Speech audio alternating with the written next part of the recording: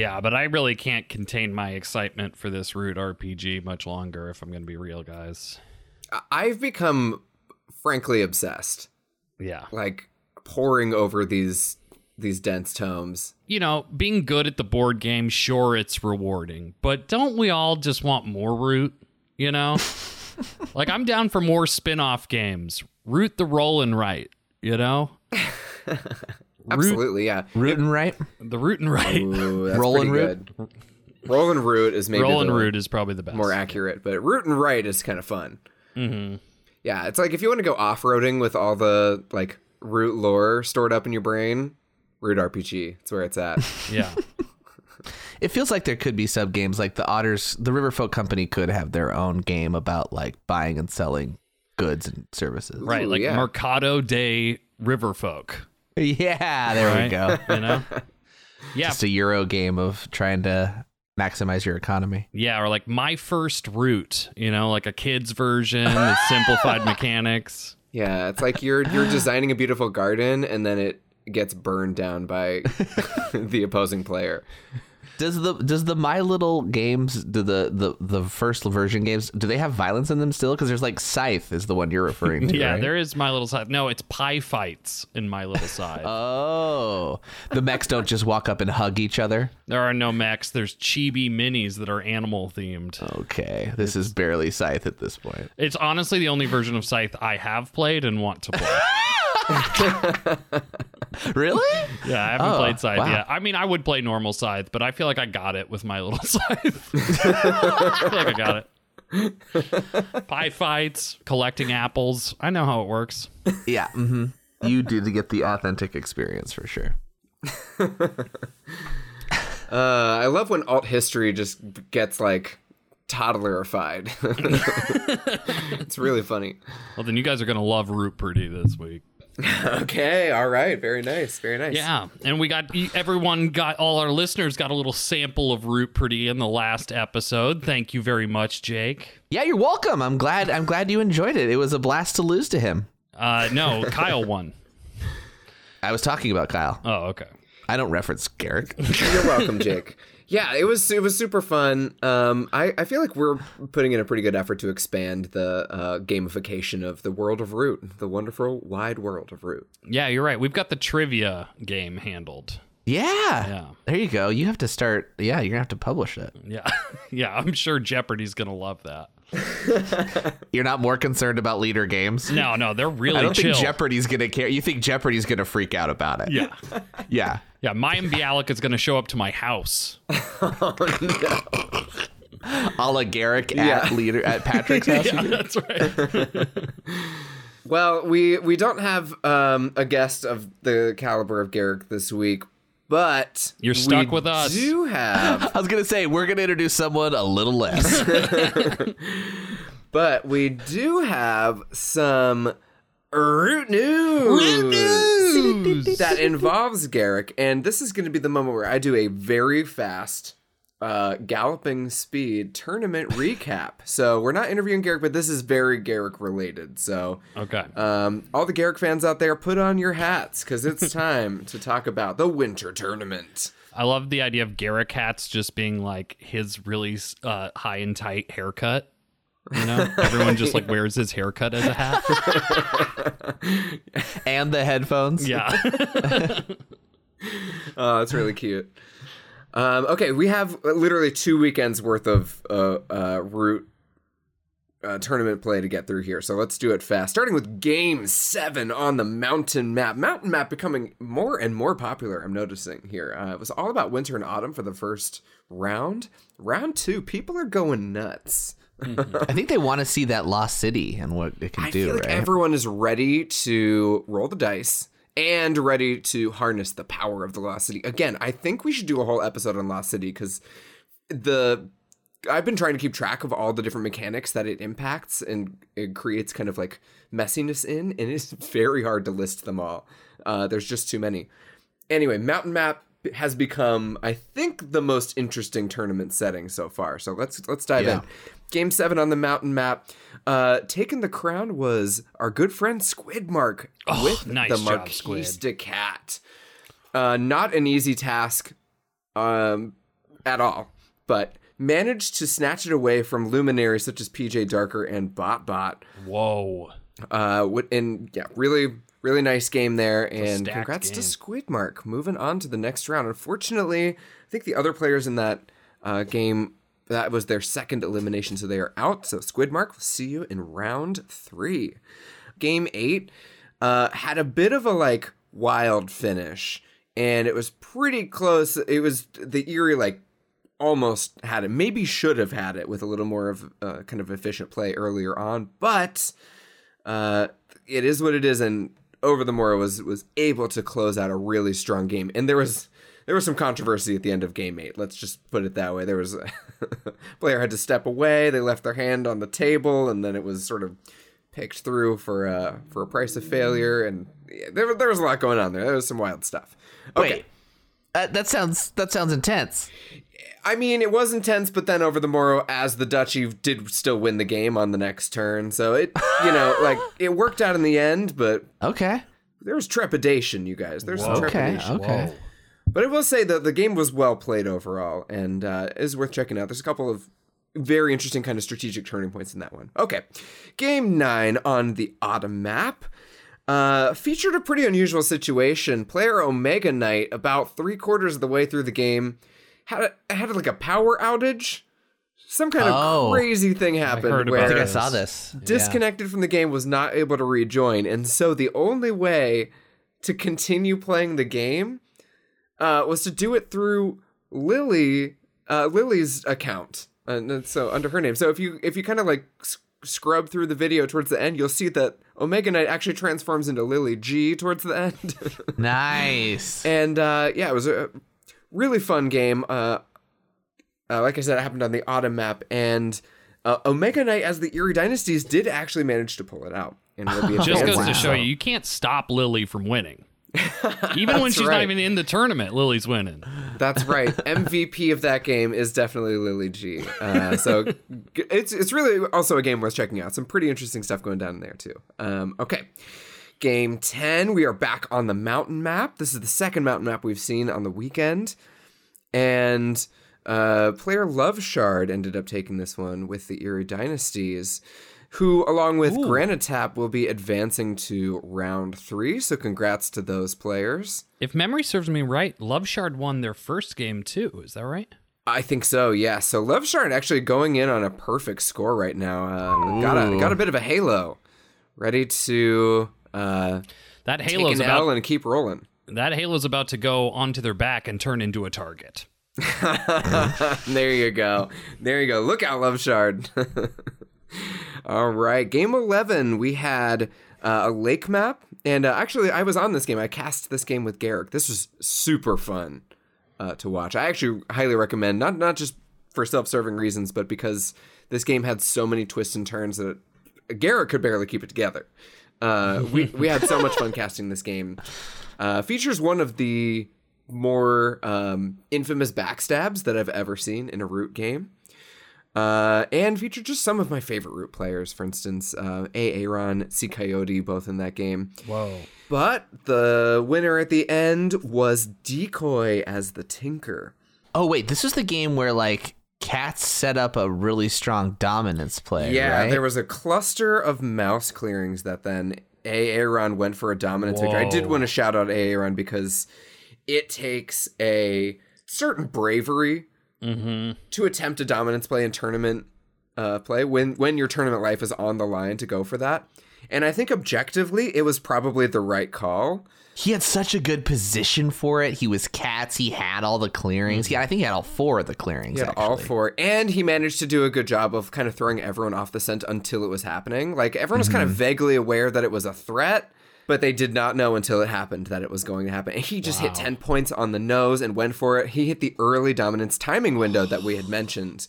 Yeah, he did it right as soon as was possible. Yeah, no time wasted. It was a perfectly efficient run at a dominance victory that literally no one else had rated. We had kind of talked about it in the chat. Maybe it got mentioned during the game, but no one seriously considered it until it was happening. And everyone realized as soon as he triggered it how difficult it was going to be to stop it. I can't remember if it was in chat or in the actual Discord conversation of the players, but I just remember when it occurred, them going like, well, wait, is this over? Because it was just it seemed so daunting. He had so many soldiers or so many warriors in those clearings already. It's really, really worth watching, going to check it out, just because everyone is on the edge of their seat for, I think, like an hour straight. Like, everyone's convinced the game is about to end any second. Like, the people are playing out of their minds, Root. It is so good. All right, that's game 11. And so we actually had 3 people moving on from that game. We had Decoy, obviously, who won that game as the Tinker, kind of a come-from-behind story there. Sea Coyote, who won in round 1, and Trenzalore, who also won in round 1, will be advancing as well. So we had 3 people advancing out of that game. And man, it's just such a shame that Aaron couldn't pull that victory out, because it was really, really a valiant play and one of the more promising dominance attempts that I've seen. Yeah, a hero of the time, and we're starting the support group. I'm sure I'm going to join you shortly. You know, I think the loser support group is growing strong, and Aaron is a hero amongst them. All right. Game 12 happened on the winter map. We had Luke as the warlord of taking the crown. Luke is a veteran Root player and has gone deep in many tournaments. I think, has Luke won a tournament? I don't think so. I don't think so. No, but he's been a finalist before for sure. Also won his round 1 game. He won his round 1 game, so we will be advancing again with a Halo. Congrats to Luke. We have another person advancing from that game, and that's Junior Bacon, who actually played an incredible game as the Scoundrel. And, I mean, if you look back at the tape, like, maybe Junior Bacon could have won that game a round earlier. But it went all the way back around to Luke, and he was able to close it out. But there's a couple of little kind of diverging paths that Junior Bacon took as the Vagabond that maybe with an extra aid here, an extra quest there, could have put him over the finish line a little bit earlier. But really, really good game. Also want to shout out Silent Echo for having an awesome Lizards game. Almost a Lizards win. This game was awesome. I call it a photo finish. Like, it was very hard to tell who was going to succeed in this game. But shouts to Junior Bacon and Luke. Good luck in your next round of play. Game 13 on Autumn map. This one I also had underlined. It was just like so close. Everyone just in a peloton at around like 27 points. Everyone in a peloton? Yeah, I need peloton defined for my 2022 brain. Absolutely. Yeah. No, it makes sense. Like in a bike race, in a cycling race. It's like the big group of cyclists is called a peloton. You know how there's I didn't know this. I thought this was the company that makes the amazing stationary bikes. Yeah, right, yeah. I mean, well, that's where they got the name from, right? But the word comes from a grouping of cyclists at the end of a race? Well, it makes sense, too, because you're going to be grouped up if all the bikes are stationary. You're really not going to really leave the starting line. A constant peloton. That's right. All right, fun fact. Yeah, being part of a group of cyclists. It's like a flock. It's the collective noun for cyclists, I think. But specifically in the race context. Anyway, everyone was grouped up together right around 30 victory points. And, oh boy, there was some really excellent play that just, the quality makes it heartbreaking. There's no other way to put it than that. Like, good players going home makes me sad, but that is the cruel world of Root tournament play. So congrats to Omnix for a win as the Warlord on the Autumn map. Really, really good game. Shouts to Nev, though, for having an excellent game as well. Unselfish Moles game really, really helped to make it close. So, good game. All right, game 14. We are back on the mountain map. Again, it keeps popping up. I love seeing games in the mountain map. So exciting.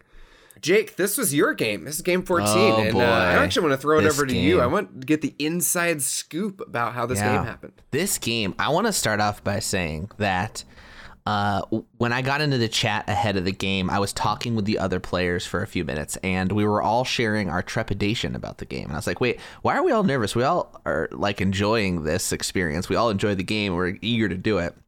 Why are we nervous? And a couple of them both said, and I think I hold this opinion too, is like, when you mess up and other people are watching in what seems like a high stakes environment, like the pressure just is so much. it's less than 100 people. This matters in no special way. Like there's no pressure, right? The pressure's all we put on ourselves. But I totally hear that and kind of felt it too. And let me tell you when the pressure's at its highest is when you haven't played Root for like 2 months. Because I have, like, as much as we talk about this game so often, I have played it so infrequently since like November of last year. It's been a solid 2 months of other games and holidays and doing other shoots and learning other games for my work.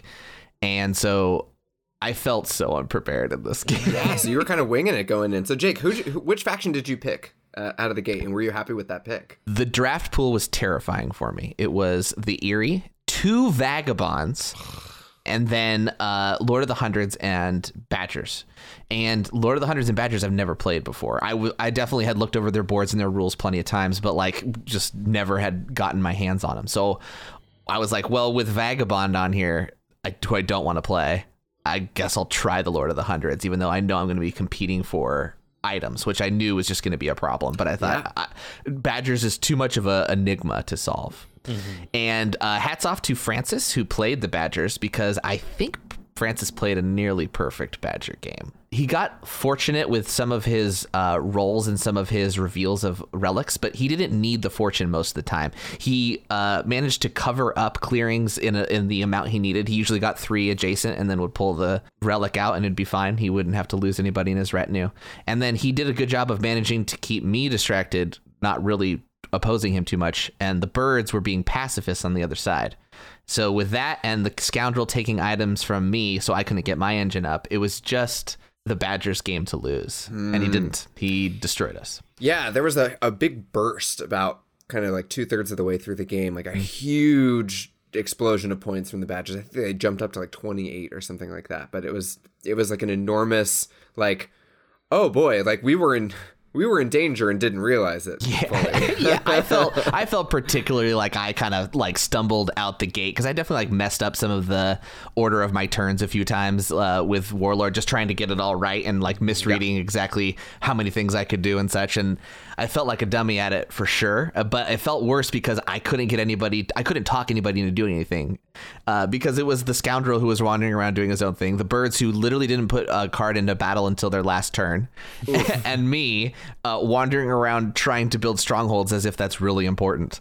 And guess what? It's not as important as I mean, it's interesting. I mean, you give any faction enough latitude and they will win the game. That's how Root is designed. I think we're all kind of still grappling with the new Marauders factions, trying to understand the threat level and like where that lies. I was gonna say, I think that's the lesson I learned the most, was that we let him get away with it. I'm not sure if I probably could have done something more if I had played better at the top of my turn and made my turns more efficient with spreading things, but still, he got away with so much. Yeah. On reviewing the tape, it does really feel like the Badgers got to set up exactly how they wanted to. I have to note that the scoundrel did blow up the Badgers in the Lost City, which turned off access to the Lost City, which was pretty detrimental to us getting around, but the Badgers found a way around it. So. That's cool. Yeah, it was cool. I mean, that is such a 2022 move right there. All right. Well, congrats to Francis, to Gooey Kablooey for that Badgers victory on Mountain Map. Jake, even though you were slain in this game, you are still advancing to round 3. That's true. Based on your win from round 1. Did that impact your play at all?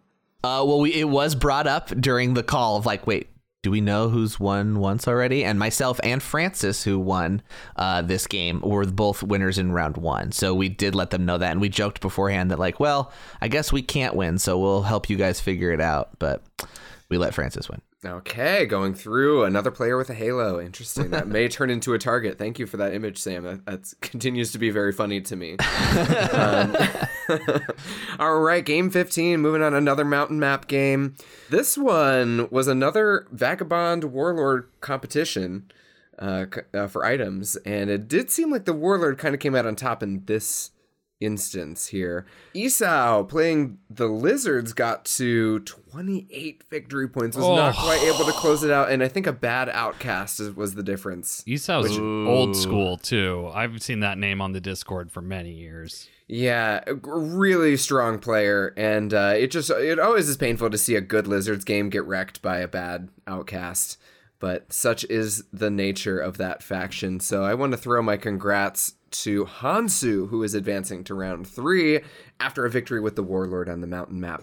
Although Esau is also advancing because of a victory on the first round. So congrats all around. Nice. Also, I just want to shout to Steve Owen. It's always hard to be in competition for items when you're an item-dependent faction. It's never an easy environment to be in. Jake, as I'm sure you can attest. It was painful. The scoundrel took 3 of the 4 ruins. One of them right out from under my mob. Yeah, being in a tough situation that way does make it very, very hard to climb all the way up that hill to 30 points. And so, I still wake up screaming, my boot. You know, I'm sure you should go to therapy for that, Jake. All right. My therapist's like, what are you talking about? The boots! The boots! Game 16, another game on the mountain map. Keep going, guys. If you are the person responsible for choosing the map, I would say default to mountain, just because it makes for the most entertaining games. It's so great. All right, game 16. We had Rusano coming in with a win in round 1. Rusano the Wise. Rusano the Wise. But it was Thomas99 as the Woodland Alliance on the mountain map, pulling out a victory, a late game victory. Able to come up with some fancy footwork to move out of the Lost City and organize for the win. But Rusano will also be advancing, so congrats to you two. See you guys in round 3. I say see you guys like I'm going to be there, but that is very much unclear at this point, because I did not win my round 1 game. Yeah, neither did I. And my nightmare is that what if we're in the same game, Kyle? Well, if we are in the same game, Sam, I, of course, am going to ruthlessly take you down. So I know. Yeah, well, we were in one tournament game before, and I got the upper hand on you and Garrick in that game. Oh, yeah. That's an old school game. And yeah, I expect nothing less. So I'm due, is what you're saying. Yeah. I was asked by... You will make sure I don't go through. I know that. I was asked by the players in my game if I get targeted when I play games because of the podcast. Mm-hmm. In fact, when he joined the channel, Francis goes, "Oh no, I got a podcast guy on this." I go, "Don't worry, I'm the non-expert on the podcast. I just ask the questions." So, but he asked, he's like, "Do you get targeted?" I said, "Well, no, I don't play nearly as much as they do, but I know Kyle did when he was first on digital a little bit, right? Because you were everywhere on digital, less the podcast, more your leaderboard position." Yeah, it was the kind of thing where here's where I lament being a public figure, but it's hard with the paparazzi and stuff. People are just taking photos of me shopping. It's weird. No, I mean, I think there's a little bit of like when there's no obvious target in a game, people will go after the person who is like nominally the threat without necessarily consulting the board state specifically. And so that's just an element to fight against that has come up in my games. Like, I don't want to downplay that because it has definitely happened, but I don't think it's the biggest factor, honestly. It happened before we started doing the show because Kyle's very good at games. And so naturally he will be targeted in any game you can target someone, because if it's just based on who can play the game the best, Kyle's going to win. I mean, that's just true for our friend group. We target Kyle more. Exactly. Yeah. It truly does happen. I guess I'm just used to it at this point. Like, it doesn't faze me. I expect it. You live in eat that heat for breakfast. Your world has a Kyle bias, right? Anti-Kyle bias. Yeah, I have to factor that in. But yeah, so that is your tournament recap. Winter tournament. Oh, you are up to date. Congratulations, Wimmies. Yeah, all right. One last piece of Root news before we move on to the episode proper, and that is that Oath has been nominated for the South by Southwest Tabletop Game of the Year. Woo! Woo! I'm sure it's up against some other fine games, but come on. It's Oath. It's That's Leader exciting. Games. It's got to be better. I think Oath should be Chancellor of South by Southwest. Do they? What? I thought that was a music festival. They have a game section. They sold out, bro. Yeah. Okay. Everything's up for sale when it comes to South by Southwest. Fair. Speaking of, Woodland War Machine will be performing at South by Southwest, and no, we're not. No, we're not. Aw. Soon. All right. Now, the Root RPG is almost here. It is so close, you can almost taste the pages. I am very excited for this, and we have an upcoming episode, which What? I won't say that we are playing the Root RPG with Becca Scott, but I also won't say we're not playing the Root RPG with Becca Scott. So get hyped, Wimmies. I'm psyched. It's gonna be the best episode yet. Yeah, easily. All right. Now it's time to go on with this old schlubby episode where we talk about going against the Riverfolk Company, which I think, you guys, this is the hardest guide. I had a lot of trouble putting this together. I was going to say, I was thinking about this guide when I was brushing my teeth this morning. I thought, wait a minute. Is this the hardest one to write because everybody can affect them on their turn? This faction has a lot of cooperation involved. Right? Like, oh, you give me some of this, I'll give you some of that. Yeah. And so playing against them is a really, really tricky situation. There is a social element that comes with countering the Riverfolk Company. You can't do it purely mechanically. It is such a balancing act to fight against. But that being said, there are mechanical elements that you can lean on to kind of assist with your fight against this most insidious of financial organizations. But there's that added layer too of just like you can choose to not help them, but you can't make the other two players at the table choose not to help them.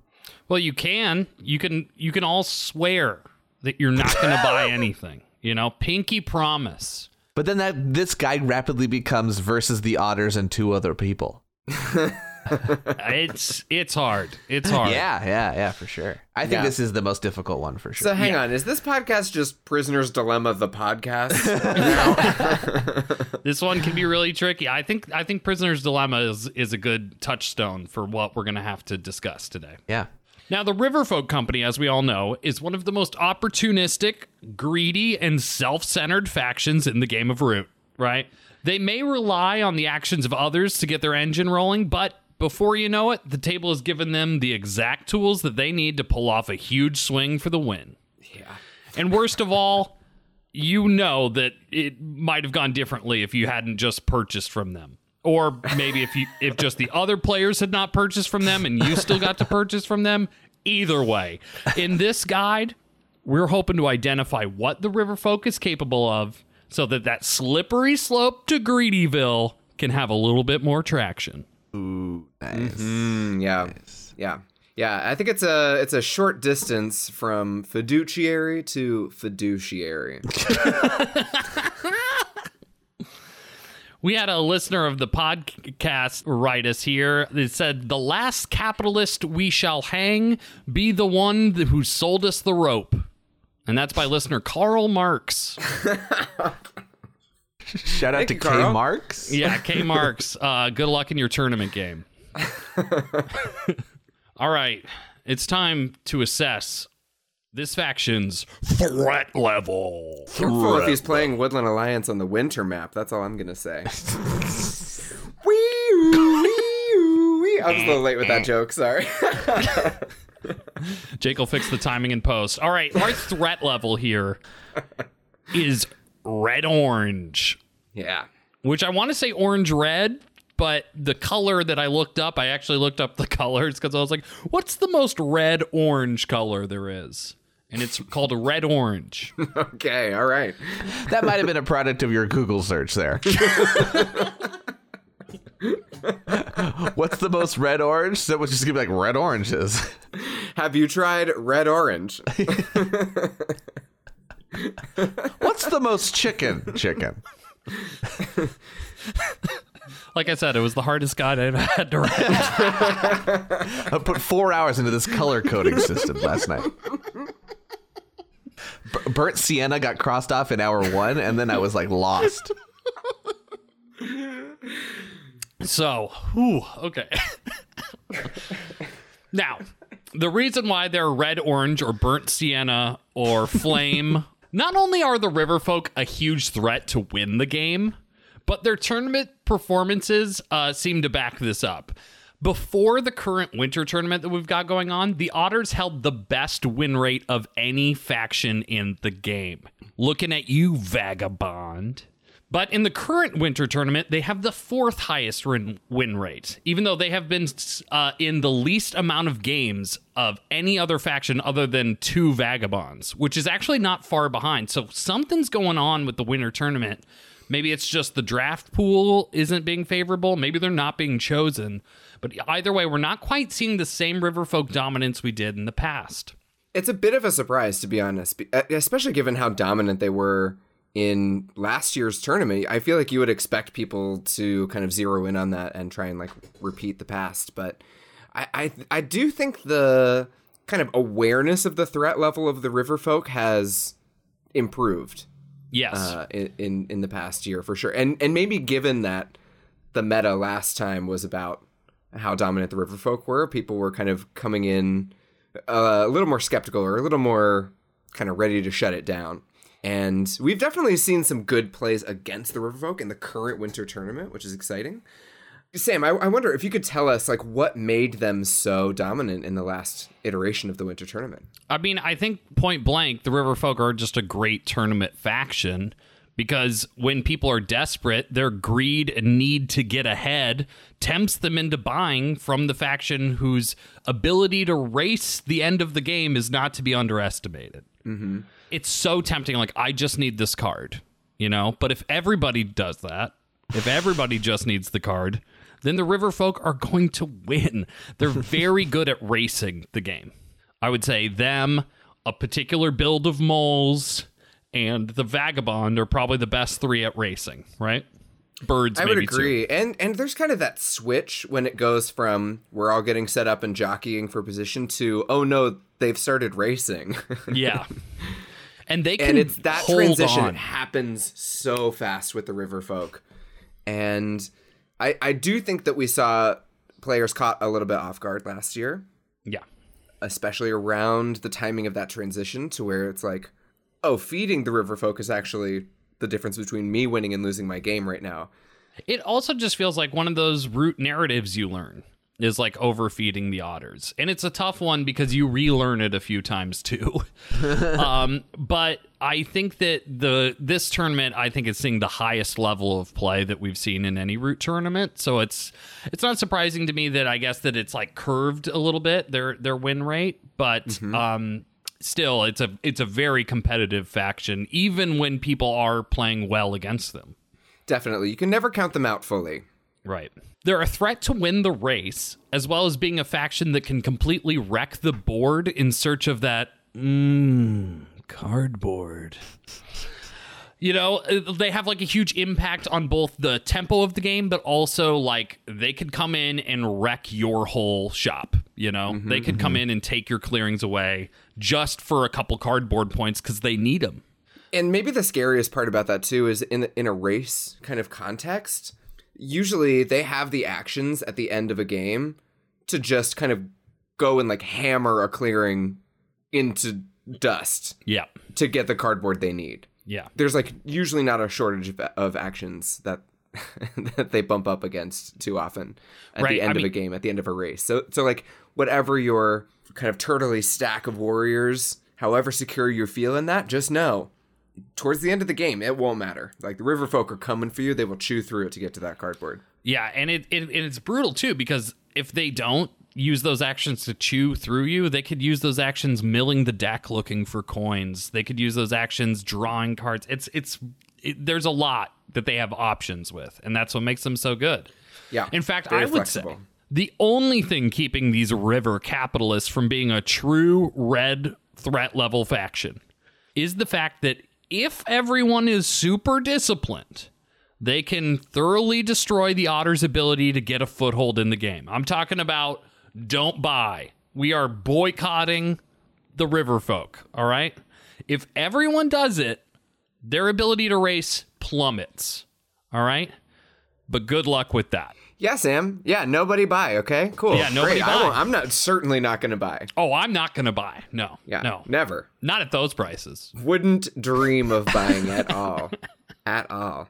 Well, let's talk about it, right? Is that if no one buys, they are the low point scorer at the table, which makes them more tempting to buy from because they are not a threat when you purchase if you need to cinch the victory out from the other two Jake? true competitors at the Jake, table. we said we weren't going to buy. We're I know, not but buying. I'm telling you what your opponents are thinking, guys. I know we all agreed, but round 9 is about to happen, and I need that card. All right, I'm going to buy Mercenaries to destroy Jake. Yeah, okay. Yeah. And I need this card because I'm the lizard, so I'm going to buy this card. But after that, no one's buying. Yeah, it is such a it's such a like round robin kind of logic that always happens with the River Folk, where it's just like 2 people succeed in not buying, and then the third one's like, well, they need the help, or like they're not a threat anyway, so I'm just gonna buy from them and get myself an advantage. Well, sometimes it's also that we need the help, right? Because we might need them. So the question remains of when do we start to feed them for the effort of policing the other two? Here's the Yeah. thing: if they're willing to work with the table to solve a problem, that's the basis of a negotiation. But if it's just players being greedy and giving those funds away without strings attached, I'm just saying, like, go on, do your game. Like, I just want this card. Have fun. I think the cost is ultimately it's too high for each player. You give the River Folk too many options that they are going to use to optimize their own game. But if you're able to like work something out with them to deal with a threat, I feel like that's a little bit different. If you can win slay by cooperating with the River Folk, that buys everybody else a turn. So it might be worth it. Yeah, it's just so tricky, you know. You don't, because you're not exactly sure what they're capable of. Sure, you can see the trade posts that they could put down, and you can see all the cards that they could craft, right? But they could still draw more cards. They could also do the thing where they're like, oh, yeah, totally. Yeah, pay me to go take care of that target. Yeah, let's do that. And then when it comes to their turn, they're going to be like, or I could get to 28 points and essentially wrap up this game. They're the are they You the know? only faction that can draw a card in their daylight at their choosing? I mean, I know they have to spend a fund, but Yeah. right? Yeah. That's also another, like, watch out. If they choose to abandon the agreement, they can just choose to draw some better options and then find it too. The card advantage of the River Folk Company is insane. Especially when they start to get between 5 and 7 funds every single turn. It's just like they just replenish the hand, craft something, pass the turn. Like it steamrolls so fast. And as designed, though, that's like they're supposed to be the card machines because you can buy the cards from their hand. Even though they are the only faction where they don't get the auto draw. They have to work for every card they get. But it's usually not a problem. Yeah. All right, Sam, let's kind of dissect this faction a little bit. In order to find a weak spot, we got to know what it is that the River Folk need to succeed. First things first, simple. They need funds. Now, you can't fully starve them of new funds because if no one buys, they will get 2 new funds anyway, right? Yeah. They will. There's, I forget what it's called, protectionism. Protectionism, yeah. Right, where they get 2 warriors in their own payments box at the beginning of their turn if they didn't receive any other payments. And this, so it seems like, well, if I give them 2 of mine, what's the difference? You know, if I give them 2 of mine and buy a card versus they're going to get 2 anyway. But Yeah, you essentially pay for their protectionism in a way. right, You buy right, it for right. them. However, having a diversity of funds is almost always better for the River Folk, right?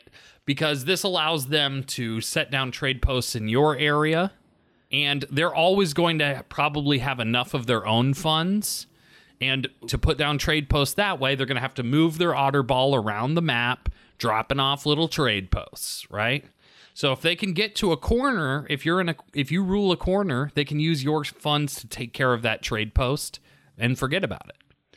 So even though it might seem equal, hey, it's 2 warriors here, it's 2 warriors there, there is a slight advantage in having other people's warriors if you're the River Folk Company. So Yes. For those of you that don't know the board as well as others, when the Otters build trading posts, if they want to build it in a clearing that is ruled by another player, they have to spend funds from that other player's faction, right? It's the funds that come from those soldiers, right? That's right. Got it. Okay. It just makes it a little more efficient. Let's talk about this just in a little bit of depth right away.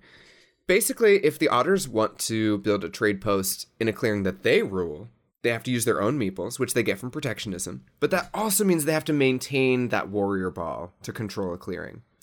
If there's already a trade post in a clearing, they can't build another one, so they're going to have to go out in search of another one. Spending funds to move, spending funds to battle if necessary, spending funds to recruit, spending those same funds to build a trade post. The whole thing just kind of slows down until they start getting other people's meeples. One of my favorite phrases ever. Once they get those, they can just spend them kind of any time they want to and get a free trade post. It's just 2 free points. Very flexible. The more diversity of funds they have, the faster they can rack up the points. So just don't buy, right? Just don't buy. I'm not going to. Hey, I'm not buying. I haven't bought once, except for the first turn. At this point of the game, though, that card would really help me. No. But we said, Jake, we weren't going to buy. No, I know, but guys, I'm like 6 points away from a victory, and if I could just, right? I mean, honestly, we're all joking, but Jacob brings up a good point, right? The first 2 players don't buy. The third player kind of gets to buy. Because 1 or 2 wise purchases amongst the other players at the table probably won't be enough to totally give the Riverfolk the game. So what we're really trying to do in this guide is try to recognize a good time to buy and make sure that you're the person who hits that timing. Yeah. I think there's a lot of blanket advice that comes out of just don't buy, which makes total sense, and I'm not opposed to that advice, but someone's statistically likely to buy, and you want it to be you. Right. Yes. You can't be the person, though, that unnecessarily buys.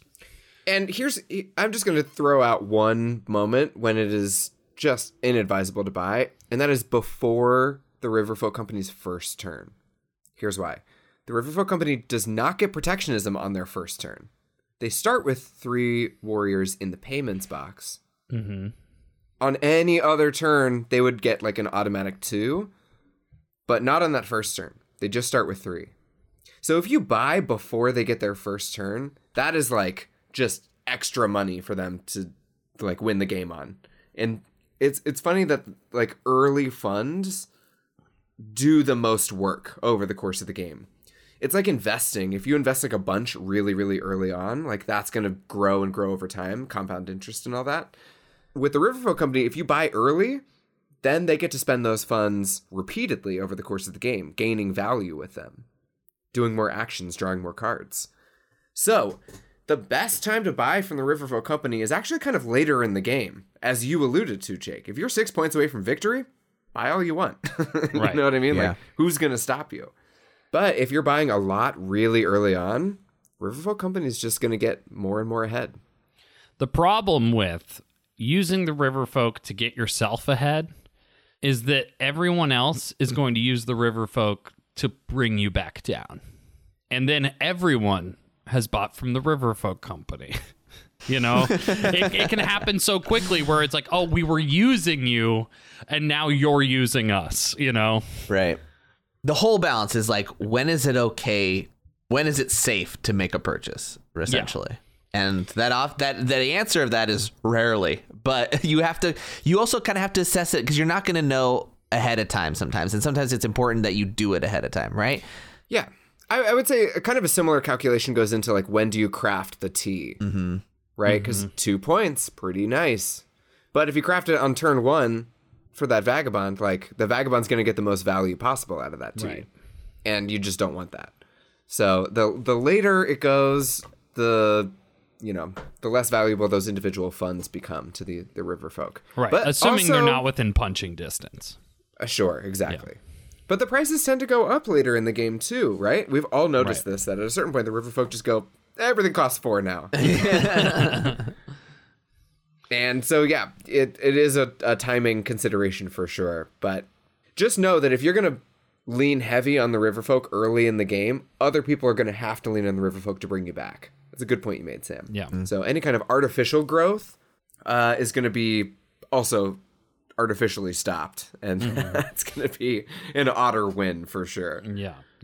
So let's talk about another need that these capitalists have, and that's warriors. I would argue that warriors are the true currency of the Riverfolk Company, having warriors on the board. Yes, that presence is incredibly valuable to the Riverfolk, especially if they're relying on that protectionism throughout the early part of the game. Right. And why is it so important, Kyle, that the Riverfolk have like a ball of warriors? 2 reasons. Early in the game, it's so that they can put down trade posts with ease. Second is late in the game so that they can go and collect that cardboard. Right. And it's an interesting, I'm sure many listeners of the podcast have seen it before. You got your Otter Ball. You move your Otter Ball to a different clearing where you now rule and put down another trade post. Well, guess what a trade post comes with? A garrison. So now your Otter Ball is growing, which you then take to another clearing to do the same thing.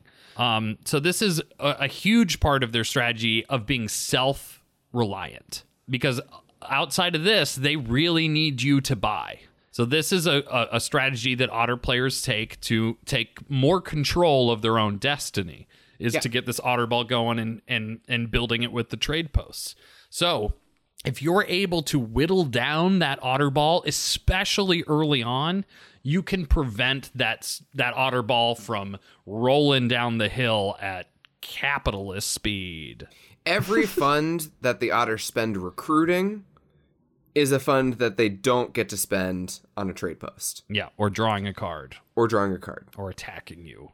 So, yeah, every single warrior that's removed is quite painful for the Riverfolk. And as simplistic as it sounds, one of the best ways to check them is to kind of like hamper the formation of the Otter Ball. Just hit those warriors. And this is another reason why this faction is so good and almost a red faction for me. It has that vagabond non-incentive to attack, right? The biggest thing you can do against the Riverfolk is remove their warriors. Well, guess what? That doesn't get me any points to remove their warriors. At best, there's one trade post in that clearing, right? So at what point do you use the Otter Ball against itself with mercenaries, right? Not that you can trigger the Otters to fight themselves, but you can have them fight one of your opponents in a clearing that you might not be in. Or you are in and just don't want to commit your forces. That's a good opportunity to look for. If mercenaries are 2 and they are in a clearing with one of your enemies and you have no pieces in that clearing, that is a good opportunity to buy mercenaries and whittle down their Otter Ball. Like, we don't really want to buy, but if you can remove 3 of their warriors in that clearing with a battle or 2, well, then you've net negative their amount of warriors that they have on their faction board and on the map. So... and whatever you took out on the other side of that battle, right? Right. And the best part about a weakened Riverfolk is that means you might be able to buy something. But we're not buying. We're not buying. We're not going to buy. I'm not going to buy. I'm not. You know why you this are guide going is to the buy- hardest? Is because it's so bipolar. We're so hot and cold on purchasing. Bipolar. Yeah, bipolar. One of the golden rules here is if you buy from the Riverfolk, spend an action checking the Riverfolk. It's just, you have to factor that in as part of the economy. It's like one of those things where if you only think about how much money you're going to make from fossil fuels, but don't like factor in all the other considerations there, like you're not calculating the full cost of what it is that you're doing. So I would say like factor in the cost, hit the Riverfolk if you're going to buy from them. That's a good way to just prevent the formation of that Otter Ball that could easily close out the game in a race. And to be clear about hitting the Otterfolk, you mean hitting their warriors, right? And maybe we'll get into this discussion a little bit later, but taking out the trade posts is somewhat dicey sometimes. There is specific advice around taking out trade posts, which we are definitely going to dive into in special teams. But for now, rule of thumb, destroy the warriors. Okay.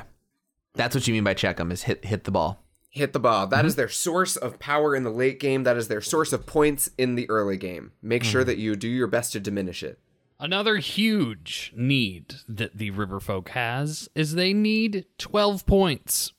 Yes, this is a tally that you should make public.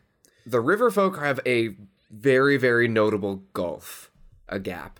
They have 18 points on their player board that they can get I mean, it's not easy, but they're pretty much guaranteed to get the chance to put down most of their trade posts. Right.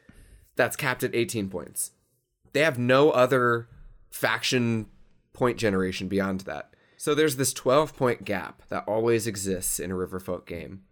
And, you know, if they do a little crafting here, if they hit a little cardboard there, it's really, really good to keep track of how much progress they've made on this 12-point gap. Because they need it every game, right? They can't be self-sufficient beyond 18 points.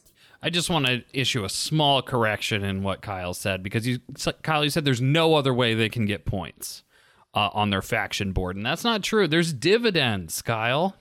Okay, you're correct. You're correct.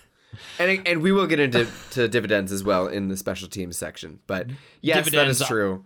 A strategy that the Riverfolk have of hoarding their funds in order to get points for them. It's a very risky strategy. I'm kind of joking because it's almost never done competitively. There's kind of like an early dividend strategy, and I think we talked about it in our Riverfolk guide, but I was just having a little fun. Yeah, they need those 12 points, and they're going to get it from crafting and hitting cardboard. Yeah, maybe a point or two from dividends if they're being very savvy. Right. But we will get into the dividend strategy. Actually, weirdly, I see dividends plays on Root Digital like fairly regularly. I try to start my Riverfolk games with dividends these days, just to kind of see what's there.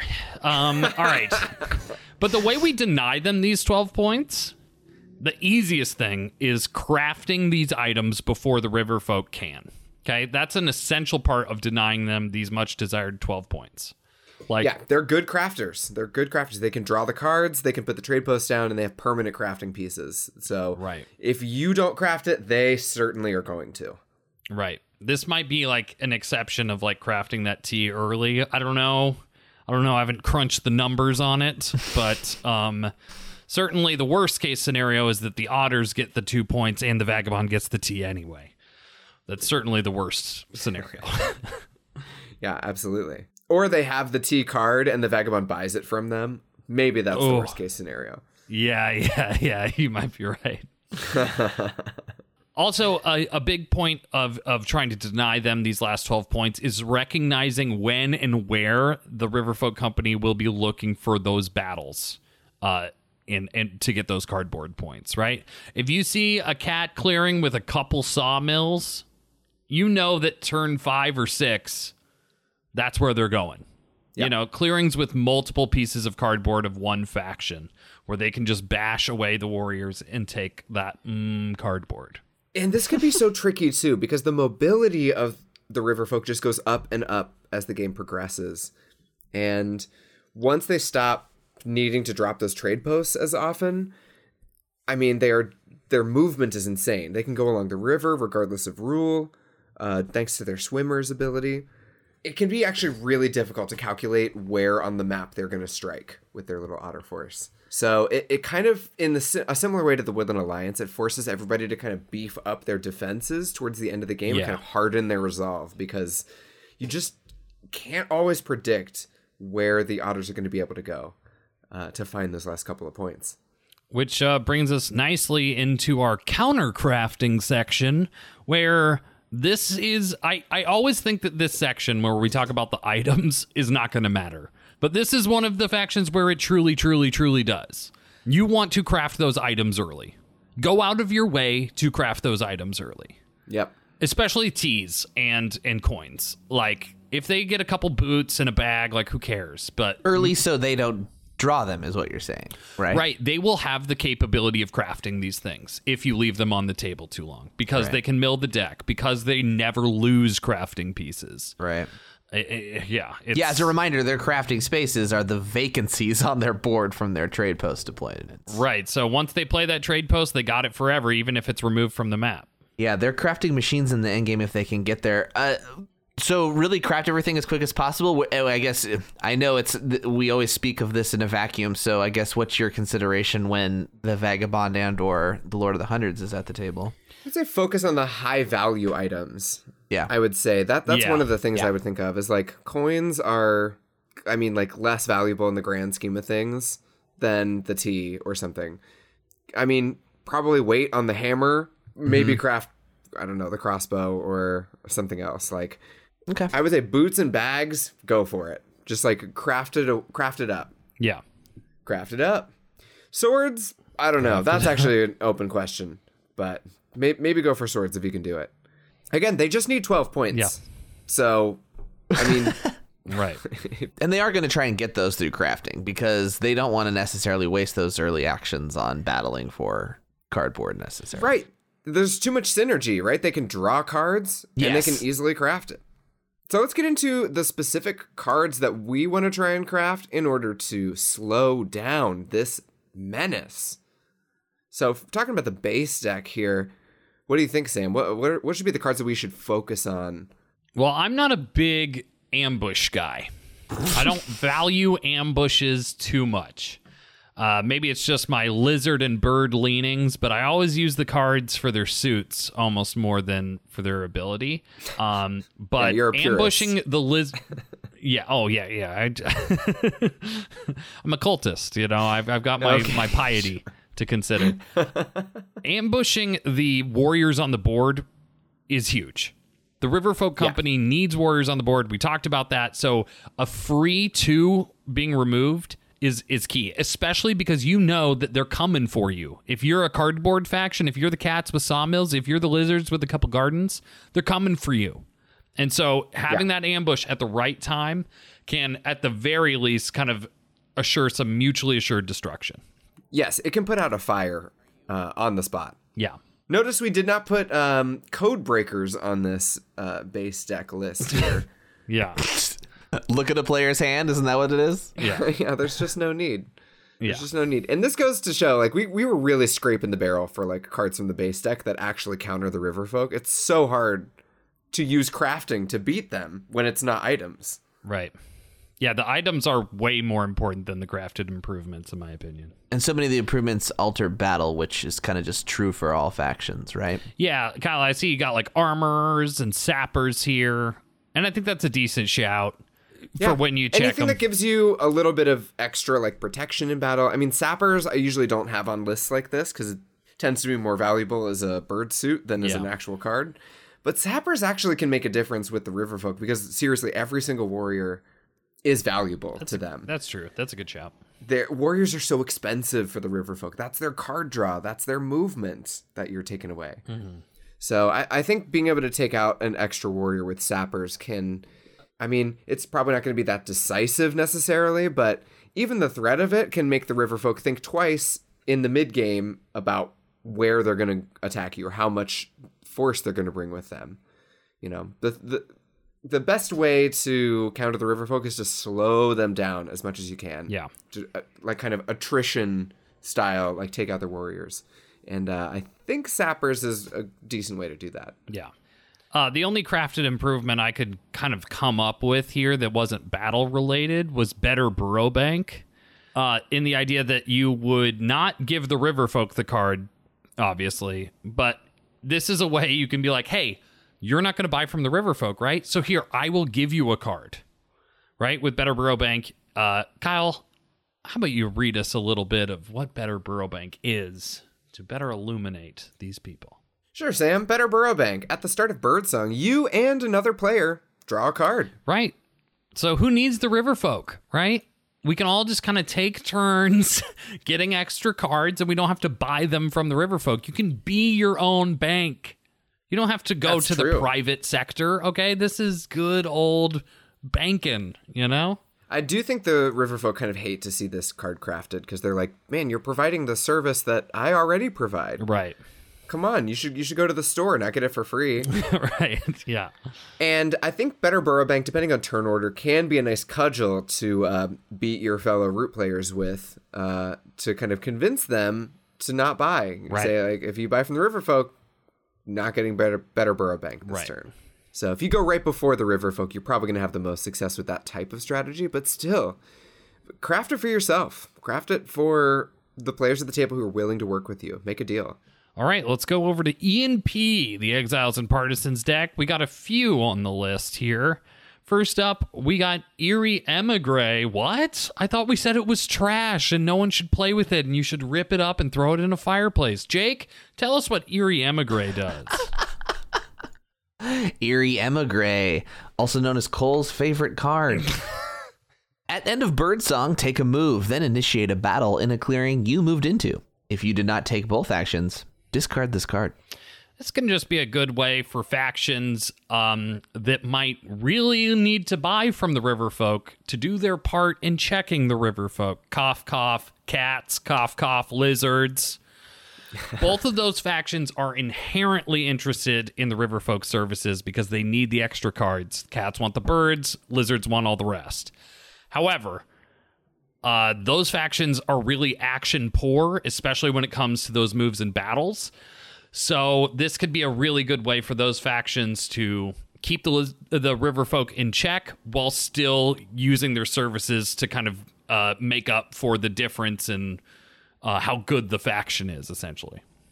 Right. And we maybe could have shouted out Command Warren in the base deck for kind of similar reasons, right? Any kind of action-starved faction needs just a little extra avenue to check the Riverfolk. And, you know, something like Eerie Emigre could go a long way. Because the chip damage stacks up over time, especially if you start early. So I like this shout. I think this is a good one. Command Warren's so hard. It's at the start of daylight, right? Yeah. And it's just like, I can't move and then battle. I have to battle where I'm at. So it's like there had to be a whole round of turns where they are still where I need them to be to battle. It's just hard. Yeah, it's tricky. Yeah. For sure. Better Burrow is much more straightforward, I think. Another shout that the Discord pointed out was Charm Offensive. Charm Offensive says, at the start of evening, may draw a card and choose another player to score 1 point. Yeah, I guess this card is good. It's good for drawing extra cards, which you will need to do. Because if you're not buying from the Riverfolk, it's a good way to get extra cards without feeding them. And you can give that point to someone who's not the Riverfolk. Yeah, absolutely. I mean, especially in the context of a race type of endgame, I think this card can be very valuable. Because usually there's one faction at the table who's not so good at racing. Right. At least. And that can be your kind of sink for Charm Offensive points.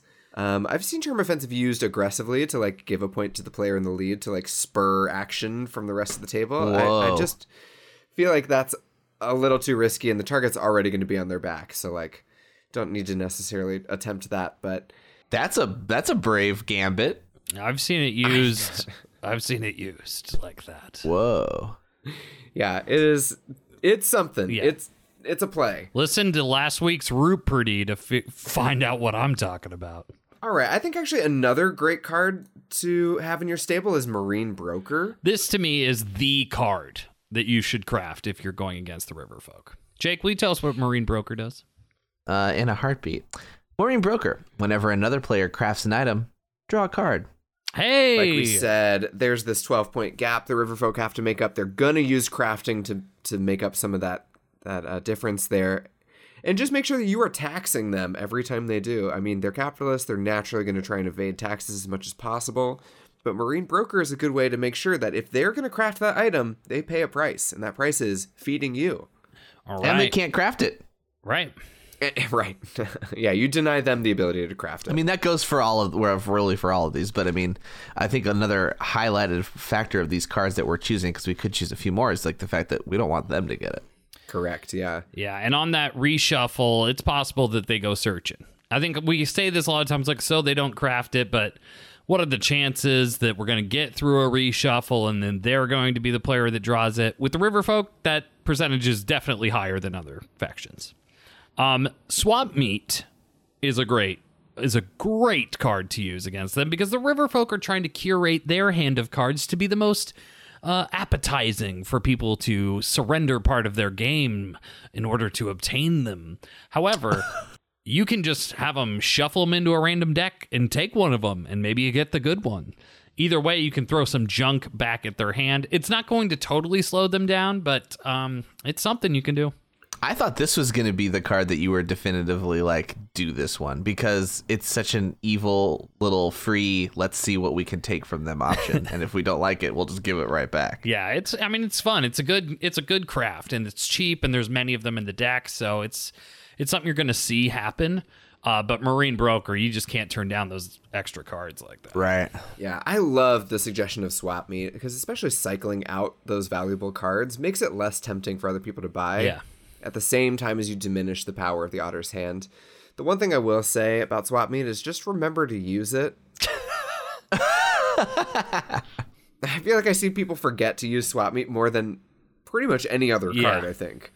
Yeah. It's all those beginning of Birdsong things. Also, buying from the Riverfolk is something that gets forgotten. But don't remind people because we're not buying this game, guys. No one is. No one's No one purchasing Sam. anything. Of course not. All right, let's talk about another card that is probably on the same level as Marine Broker in terms of its effectiveness against these otters, and that's Coffin Makers. Jake, hit us up with Coffin Makers. Coffin Makers. Whenever any warriors would return to a supply, place them on this card instead. At the start of Birdsong, you score 1 point per 5 warriors here, then return all warriors here to their supplies. Oof. Yeah, it's good for so many reasons. Riverfolk are spending funds when they recruit warriors or place trade posts, and those warriors spent go to the coffins. So that's going to be great for your points. But also the Riverfolk, as we talked about, are going to be swinging that big otter ball around, decimating clearings of warriors to try to get at that cardboard. So that is like double dipping into the fact that these otters are going to be giving you lots of warriors for those coffins. I feel like this kind of plays into the theme of like, whatever their strategy is, just use these cards to like tax them a little bit. Mm-hmm. And, make it cost something for them to go for their kind of main ideas. Don't let them get away with it for free. Last thing about Coffin Makers is this is a great denial craft because think about what happens when the Riverfolk craft Coffin Makers. Every meeple they spend goes to coffins. They actually can control how many points they are scoring through coffins. Isn't that horrible? Like, I feel ill thinking about it. It's the worst. So don't do yourself a favor. Don't let the Riverfolk craft Coffin Makers. So gross. All right. And how about false orders? False orders in Birdsong may discard this card to move half of an enemy's warriors, rounded up, from any clearing as if you were that player, ignoring rule. Split that otter ball, baby. Oh, yeah. Cut it in two, chop it to bits. And move it away from the river. Yeah, this is actually kind of a nice move. So false orders is going to be great kind of no matter what. But one thing you can do, a little trick that we've learned in our long hours in the root mines, is if you send that otter ball away from the river, suddenly the movement gets very tricky for the Riverfolk. Along the river, life is groovy. They get to move without caring about rule at all. But as soon as they're off of the river, the woods become very hostile to otters. I don't know if this is like a real life thing, like otters can't survive in the woods or whatever, but in a game of Root, it really is like this. Like as soon as they get away from the river, things get kind of tense for them. They always are trying to get back to the water. So if you can false orders the otter ball, split their forces, send it away, a good follow-up for this is to try and trap that half of the otter ball away from the river. How? Just by moving them there? Two ways. One is you can stack up your own warriors there and gain rule over that clearing, make it difficult to move out of. The other way is to just attack either half until they can't move there. It's good. Makes sense. I mean, False Orders is obviously like the best counter crafting card in the game, probably. It has the most like impact on someone else's game, a way you can weaponize them against themselves. But it feels like especially important to do to the otter ball. That's true. It's a generic like, oh, need to mess somebody up? False orders. Right. Yeah, but specifically with the otters because they concentrate their forces, or at least they tend to. Like there's usually a pretty obvious target for this card. Like false orders when it hits the board should be kind of like a high alert for the otters player, right? They should see that and be like, oh no, like that could wreck my game. Right. What if your otter doesn't ball up? What if they do like 9 warriors in 3 different clearings? Well, then that's good for you, right? Because in their end game phase, they're going to be less effective at crunching through to get cardboard to close the gap. Mm-hmm. So if they've chosen to split up their warriors because they're afraid of a false orders, then that's the best craft you ever crafted. Great. Then they false orders themselves for you. All right, and now we've got boat builders. Was the thinking behind this that it's just like you already got a Riverfolk service and you don't need to buy it? Is that the idea? That is the idea, Sam. Yeah, no, I think the Riverfolk hate when people craft boat builders because they're like, hey, that I'm supposed to offer that service. And then that player's just like, cool, well, I get to do it now. I built my own boat. Yeah, thank you very much. Yeah, the other thing that capitalists don't like is when people are self-sufficient. So, but craft boat builders. Love it. All right, it is that time of every versus guide where you might have a Riverfolk problem if the Riverfolk has 7 or more funds and still has warriors on the board. I feel like that's going to turn into like a drop in like an electronic song, Sam. Yeah, no, if they've got 7+ funds, I think that's a good threshold at which to be concerned. Yeah, I was asking the especially if they have a Discord presence. today, and people were like 7, 8, 9. It depends on if they're from multiple sources or it's just Riverfolk warriors and stuff. But I kind of conservatively said 7 warriors. If they have 7 warriors in their funds box and they still have any warriors on the board, then that's a bad situation. You might have a Riverfolk problem. Yeah, and the reason we say 7 is because think about it this way. Like a trade post costs 2 funds. So, and they get 2 for protectionism. So if they start with 7 and they get 2 from protectionism, they can spend those 2 for a trade post, get an extra warrior on the board, and then they've got 7 funds to work with, right? Moving, drawing cards, battling. That's just a lot of flexibility. That's a huge action economy for any other faction, right? Taking 7 actions as the cats would be like insane. Yeah. Yeah. So I think 7 is a pretty good amount. Yeah. Regardless of their points, too. Like, just agnostic of that information, 7 is scary. Yeah. It is, yeah. Yeah. I mean, obviously, when the Riverfolk can kind of play from behind a lot because they can just keep accumulating these funds, and there's really nothing you can do to stop that except for trade disruption, which is not going to happen. Yeah, well, and we'll talk about that a little bit later, but yeah. Well, we should define it for the folks. Trade disruption is whenever they lose a trade post, they lose half of their funds rounded up? Yes. Yeah, they lose half of the meeples in the funds box rounded up. Rounded up, okay. But Not if they've spent the funds, then those funds are not touchable. If the funds are in the payments box, those funds are not touchable. It's only the ones they've left in the funds box unused. And that's pretty rare for them to bother to do that. And if it is, it's like 1, which, okay. yeah. Yeah.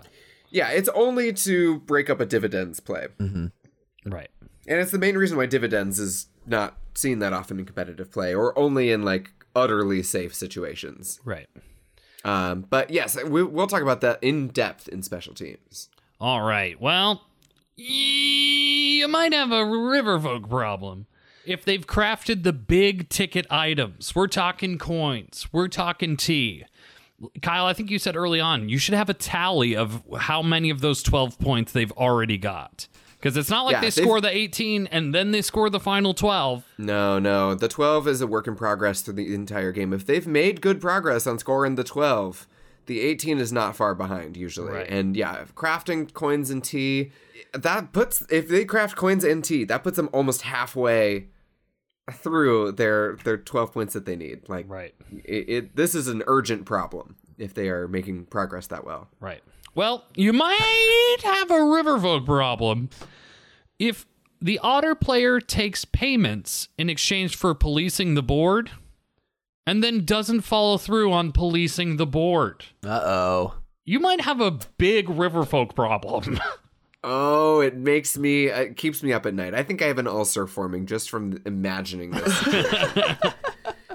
Because, if it's good for their game, they'll do it. And deals are not binding in Root, so this situation can and will pop up from time to time. I mean, it's a calculated risk on the Otter's part. They know if they break their word, they become the target, but they must feel like they're in a pretty good spot if they break their word. So you definitely have a problem if they feel comfortable doing that. Yeah, I mean, don't put yourself in a position where you're paying them so much that they're tempted to race with those funds instead of follow through. Because they're good at racing. So, like, you just kind of have to know that they're very duplicitous, these capitalists, and they will take your money and run.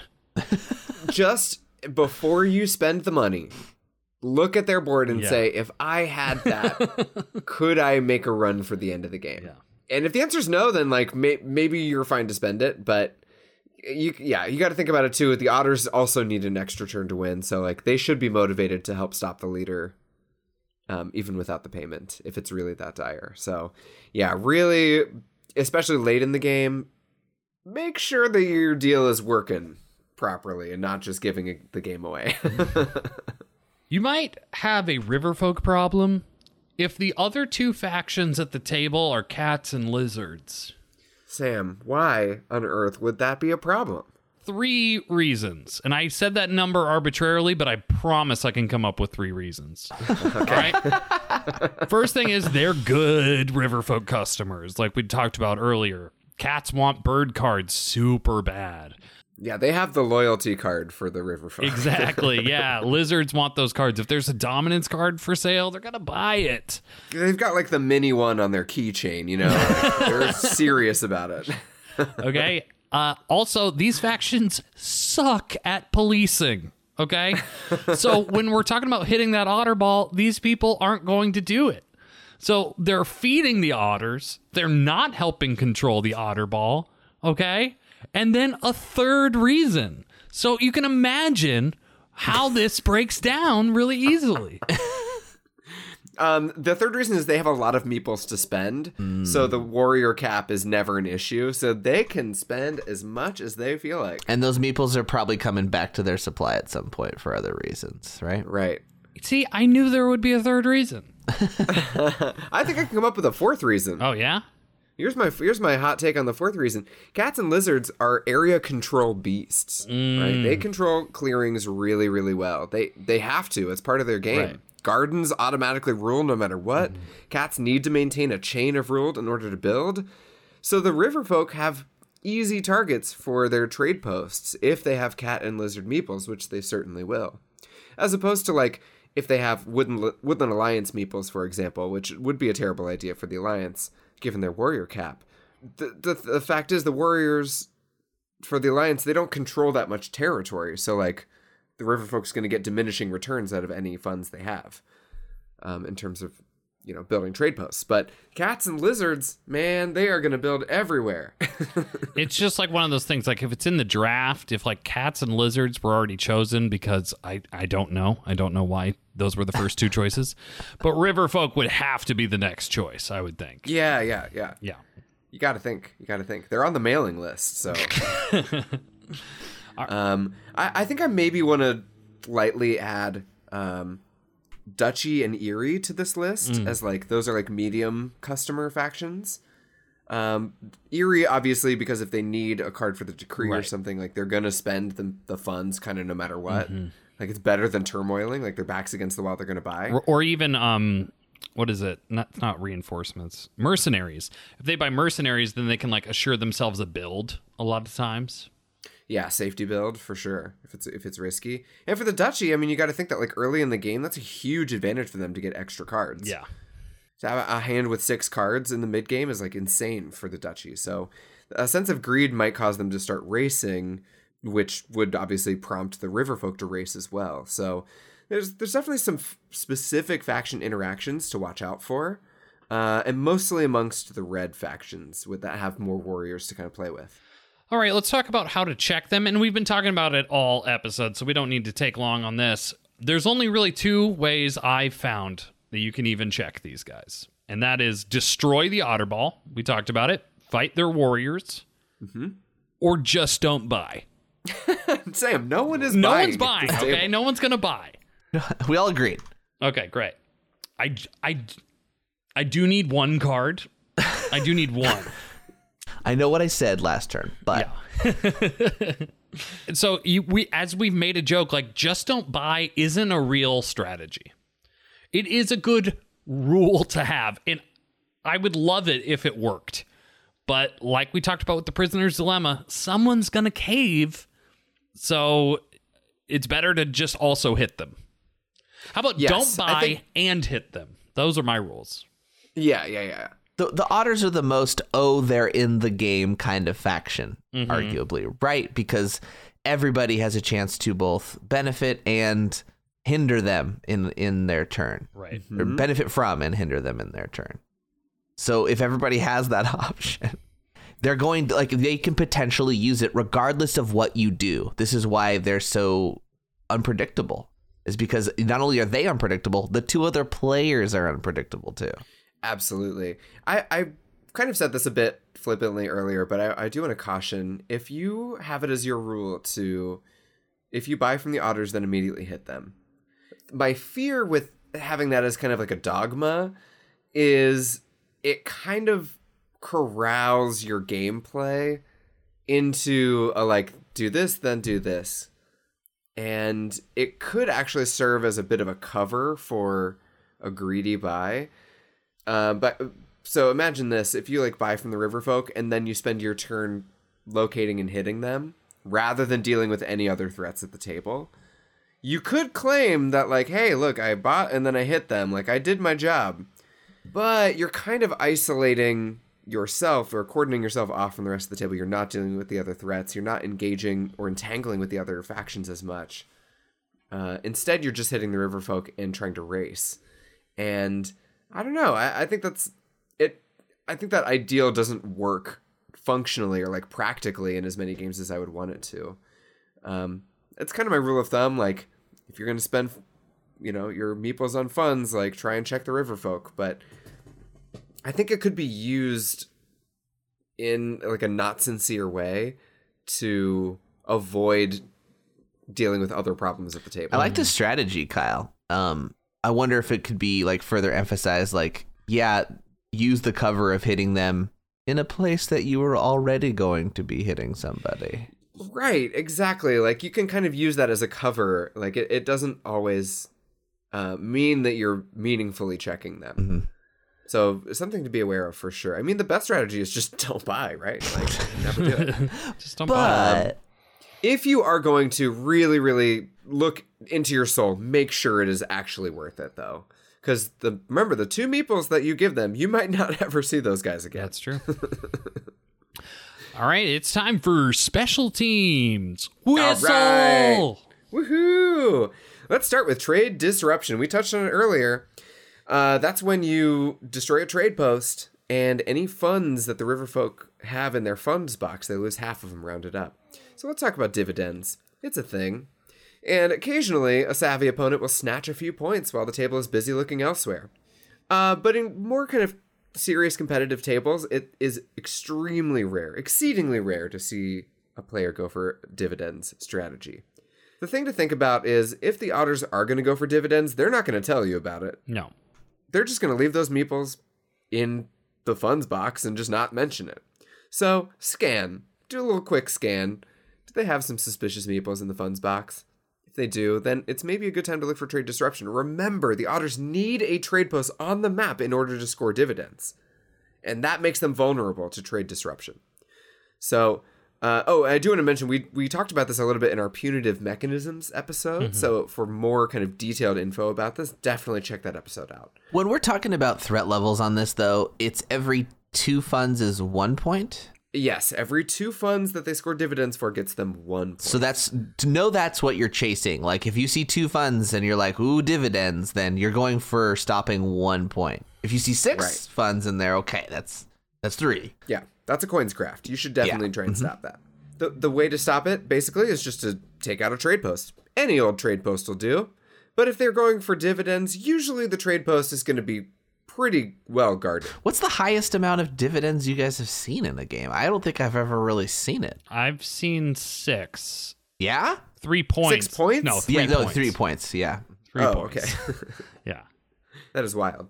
People on BGG have done the calculations, and I'm sure in Woodland Warriors as well, but, if left alone, I'm sure the Riverfolk can, in a certain number of turns, rack up enough dividends to win the game. It seems crazy to me, given what they wouldn't do on their turn to do that. Yeah, what a waste of your action economy, right? Right. Which is why when you hit them with trade disruption, you've really, really messed them up. Because basically they sacrifice last turn for 3 points this turn. And if you take away their 3 points this turn, then you really took away 2 turns from them. Yeah, one of the more brutal, kind of like in real life, more brutal punitive mechanisms for sure.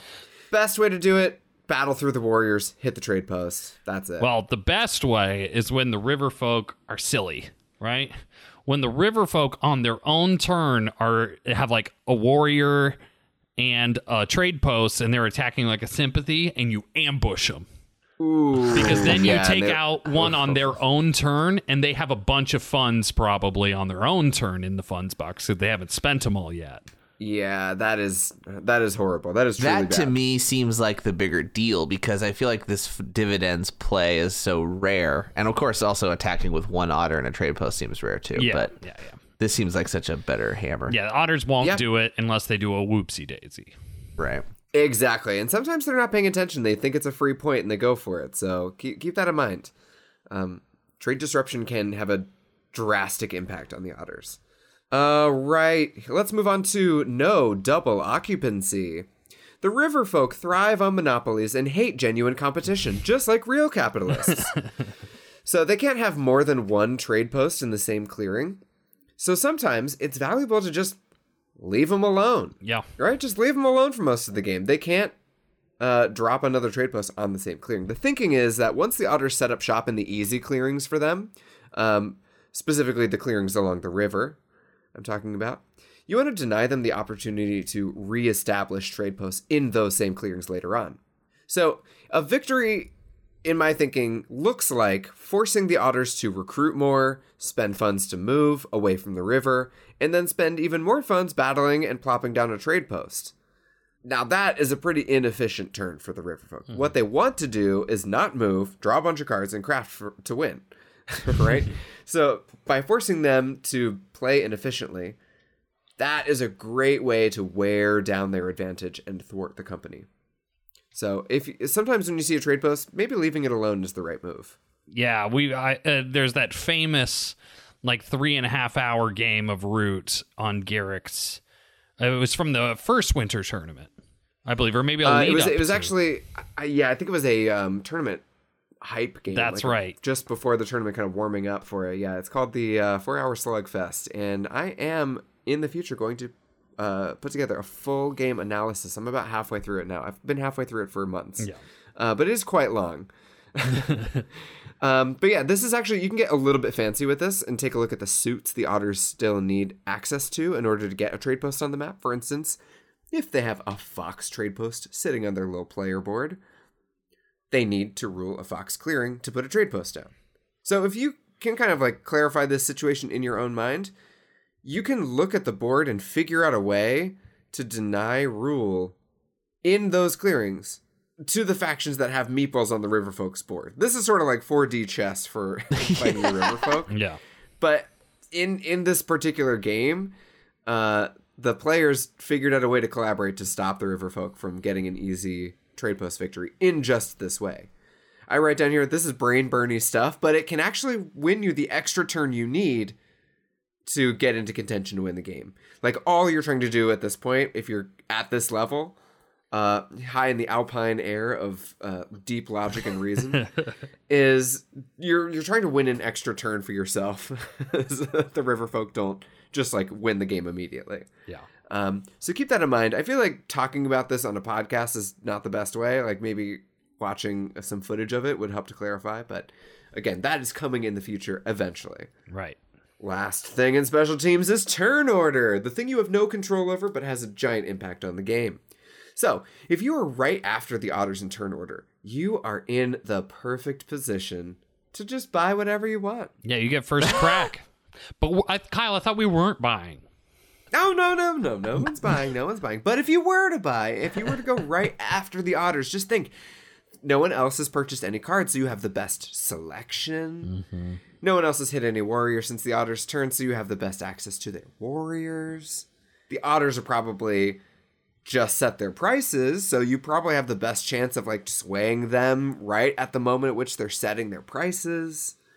I think if you're going right after the otters, you are in the best spot to help drive the bus in terms of the economics of the game. Oh, last thing about going right after them, you don't have the moral pressure of having anyone else buy from them, right? There's no other meeple sitting in that payments box. So Just your there's no pressure. conscience. Yeah. However, this does come with a price. Expect the table to pressure you into not buying from the river folk. They are going to try and just use everything they can to make you see the light and not buy. I feel like the position I'm most scared about when I play against the Otters is the position right before them. Yeah. They're going to do the inverse of this. Is like, we're all going to keep the promise until player 3 gets a shot. And they're like, well, I love being player 3. I can tell you, Sam. Even when I started saying this example, I saw that grin crawl across your face. This cuts the exact opposite direction. So rather than having no scruples about buying from the Otters right away since no one else has purchased from them, instead, if you go right before the Otters, you have the ability to spoil any denial strategy that the table is implementing. If everyone is a good little saint and doesn't buy anything at all when it gets around to you, you're the one who can spoil it, and there's not a damn thing anyone can do about it. Right? You can actually use this turn order placement to negotiate with the table. Right? The way I think about this is like saying something to the effect of, oh, if you hit me here, like if you attack me in this clearing, then I'll have no choice but to buy from the river folk just to get my engine back on track. Just to continue my game. I'm going to have to. So don't hit me there. Also, the Otters are going to be whining the whole time. Oh, of course, yeah, if you're starving them. So after 2 rounds of people not giving in to them, there is like going to be a fake sympathy play by player 3. It's like, all right, guys, well, I know we're giving him a little bit, but he hasn't gotten anything this round, so I'm going to make it worth it. Yes, it is possible to be lulled into the sense that the Riverfolk are actually losing. It's easy to get lulled into thinking that the Riverfolk might actually be losing now and that they need your help. And so you buy from them. Yeah, be aware. They're gonna try and get in there for sure. That's great. I think turn order is huge. Yeah, what about the middle player? We haven't talked about the middle player. What's the deal with the middle player? That is that poor just like sap. unfortunate? Yeah, I think worst of both worlds. They're damned if they do, damned if they don't, because they're going to get looks when they buy early, and they're going to get suspicion beforehand. Mm-hmm. I feel like I'm always the middle player. Yeah.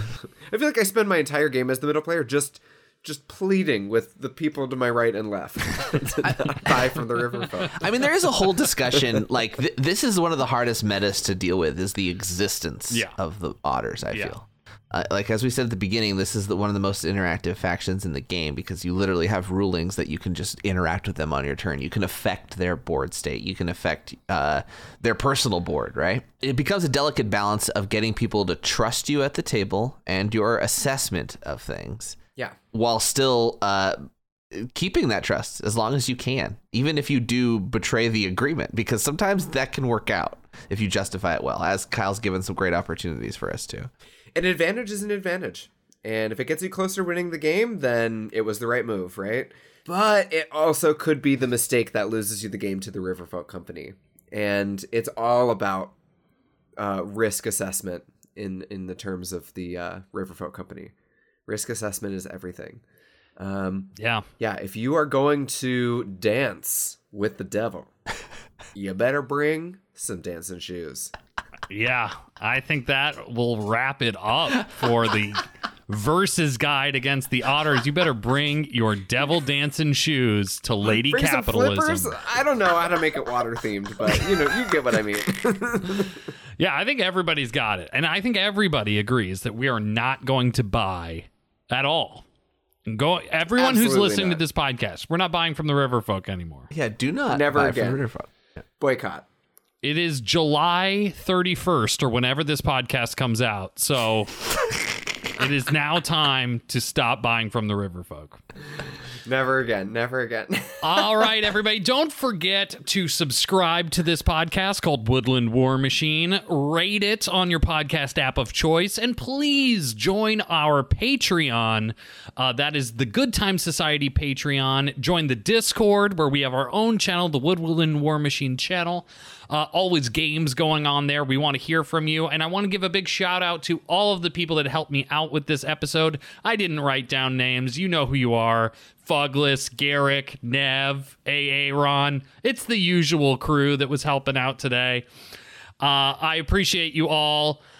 so much. And if you have any ideas about the show, ideas for episodes, or questions for our Patreon exclusive content called Root Purdy, please go ahead and send me a private message on Discord. Yes. Also, send any specific interactions with the Lost City over to Sam, that is Murder She Root, or me, Waterman121. I'm always open to hearing fun new interactions that we haven't thought of yet. I'm going to keep pumping this, you guys. I think it should be a whole episode. Oh, I'm in agreement. There's so much to talk about. It's like it affects everything. It affects so much. It's every suit. It's crazy. It is crazy. And good luck to everyone in the winter tournament. So excited to keep following the action over on Garrick's Twitch stream. That is Garrick Samples Games over on Twitch. Well, we're going to head off to play Ruperty now, but for those of you that aren't Patreon members and can't join us, we'll see you next week for another episode. But in the meantime, just remember when you're in public to randomly shout, Root, root, root, root,